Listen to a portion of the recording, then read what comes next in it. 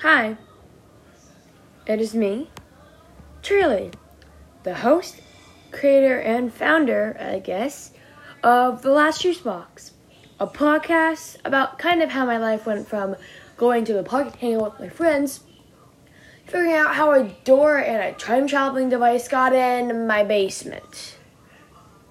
Let's do a quick preview. Okay, started off, first episode, December, January, around then. And I was nervous, all that stuff. I livened up, obviously, but that's not important. Second day, episode, well, that's when everything started popping up. My sister had a fight.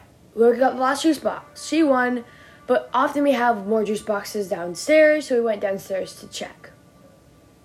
There wasn't any there, but instead there was a door. And then, in and out for the next few episodes, the door kept appearing and disappearing, and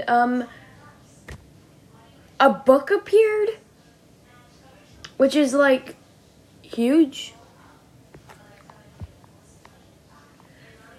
After a book appeared, we pretty much took a turn, and that's when everything got even more crazier than it already did.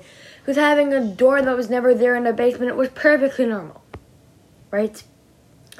Okay. And then inside that book were words that were not there a week before.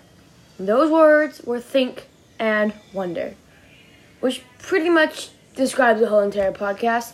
So probably by the end of the year, I'll probably end up changing it to think and wonder, but I like my name, so it's cool. And then the images. And then I drew images out of experiments. The images just appear. So do the words. And then the book does. Pretty much. Then we found an article from the future. We have a quote from Anonymous in a text message email thing. Some random dude shows up at our house. And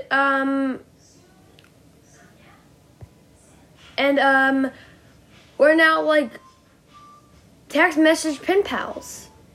So yeah. Oh, it turns out that there's two of them now.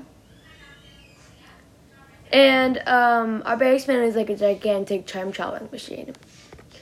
So yeah, stay tuned for more and watch the entire podcast to get more detail about our crazy life.